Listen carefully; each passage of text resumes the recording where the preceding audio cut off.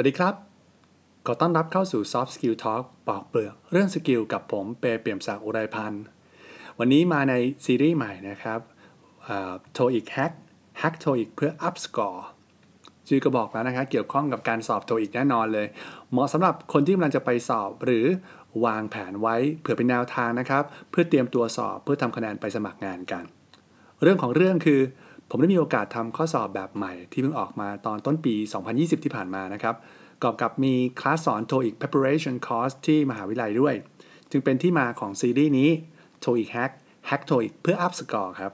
EP แรกอยากมาชวนพูดคุยกันครับให้เห็นภาพก่อนว่า TOEIC เก่ากับ TOEIC ใหม่เนี่ยหน้าตาแตกต่างกันอย่างไรนะครับผมเชื่อว่าหลายๆคนก็คงเคยสอบมาแล้วล่ะหรือกับคนที่ไม่เคยสอบเลยก็อย่างน้อยจะเห็นภาพนะครับว่าเวอร์ชันใหม่มีหน้าตาเป็นยังไงบ้างแน่นอนว่าการเตรียมตัวหรือกลยุทธ์ที่ใช้สอบก็ต้องเปลี่ยนไปจากเดิมฉะนั้นอย่างแรกครับที่ต้องทำคือแฮกข้อสอบโฉมใหม่ว่าหน้าตาเป็นอย่างไรข้อสอบทั้งหมดครับแบ่งเป็น2ส่วนเหมือนเดิมนะครับคือ part listening ส่วนของการฟังและ part reading ส่วนของการอ่านจำนวนข้อสอบก็ยังเท่าเดิมครับคือ part ละ100ข้อนะครับเวลาที่ให้ในการทำข้อสอบก็ยังเท่าเดิมเช่นกันคือ120นาที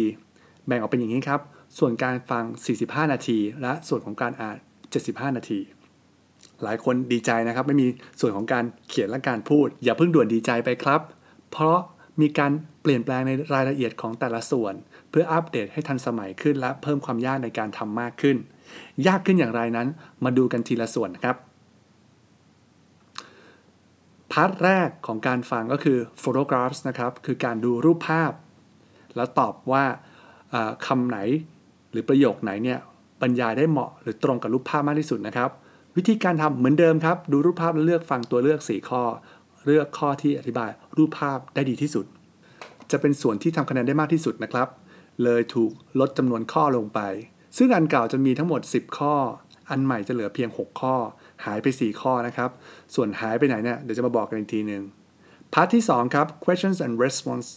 ถามและตอบก็ยังเป็นรูปแบบเดิมครับได้ยินคำถามแล้วก็มาเลือกคำตอบที่ตอบได้ตรงกับคำถามมากที่สุดลดจาก30ข้อเหลือ25ข้อหายไป5ข้อบวก4ข้อเมื่อกี้มารวมกันอยู่ในพาร์ทที่3ครับ short conversation บทสนทนาสั้นๆเพิ่มจากเดิมครับ30ข้อเป็น39ข้อมีบทสนทนาเพิ่มขึ้นจากเดิมนะครับมา3บทสนทนาก็แต่ละบทสนทนาเนี่ยก็จะมีคำถาม3ข้อรวมกันก็คือ9ข้อนะครับที่เพิ่มขึ้นมาซึ่งรูปแบบเดิมของบทสนทนาจะมีแค่คน2คนคุยกันเป็นผู้หญิงกับผู้ชายแต่เวอร์ชันใหม่ครับจะมีคนมาคุยกัน3คนอาจจะมีการเรียกชื่อกันด้วยนะครับต้องตั้งใจฟังมากขึ้นและที่เด็ดไปกว่านั้นคือมีภาพประกอบมาให้อ่านประกอบในการตอบคำถามด้วยครับฟังดูน่ากลัวนะครับแต่พอได้ลองทำแล้วไม่น่ากลัวอย่างที่คิดนะครับเพราะคำถามที่ถามค่อนข้างถามตรงๆครับไม่ซับซ้อนไม่ต้องคิดเยอะครับได้ยินอะไรมาก็ตอบไปได้เลยส่วนข้อที่4ครับส่วนสุดท้ายของ speaking ก็คือ short talk นะครับแบบเดิมจะเป็น announcement ประกาศโดยคนคนเดียวครับแต่ของใหม่จะให้เราคิดตามด้วยครับว่าประโยคที่เขาพูดนะครับจริงๆแล้วเขาหมายถึงอะไรคือ imply ด้วยนะครับเช่น what does the speaker mean when she says and if that's not enough there's more อย่างเงี้ยนะครับเราก็ต้องคิดอีกดูอีกครับว่าประโยคที่เขาพูดเนี่ยจริงๆแล้วเขาต้องการสื่อว่าอะไร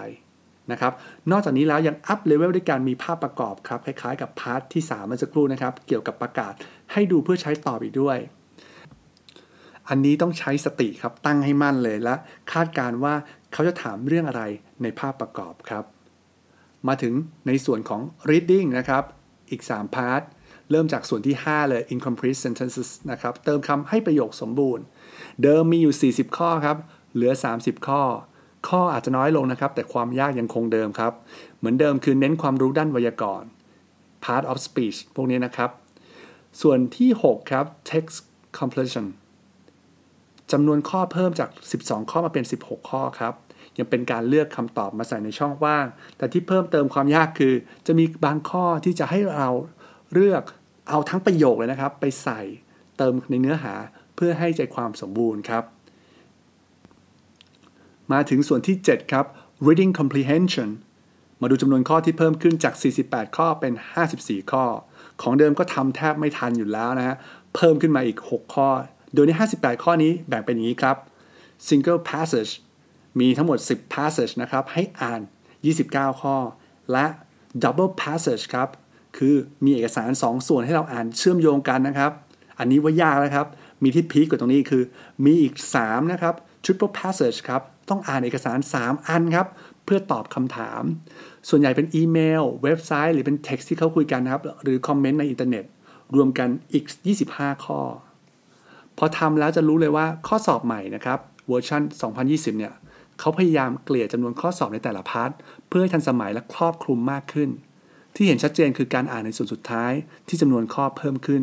แถมมี3ข้อเป็น triple passage ด้วยนะครับจะบอกเลยว่าการบริหารเวลาจึงเป็นเรื่องสำคัญมากๆครับเก่งไม่กลัวช้า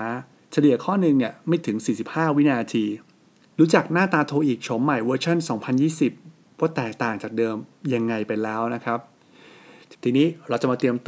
มความพร้อมไปลุยข้อสอบโทอีกด้วยกันนะครับมาติดตามแฮกเคล็ดลับกลวิธีในการอัพคะแนนโทอีกกันนะครับสวัสดีครับ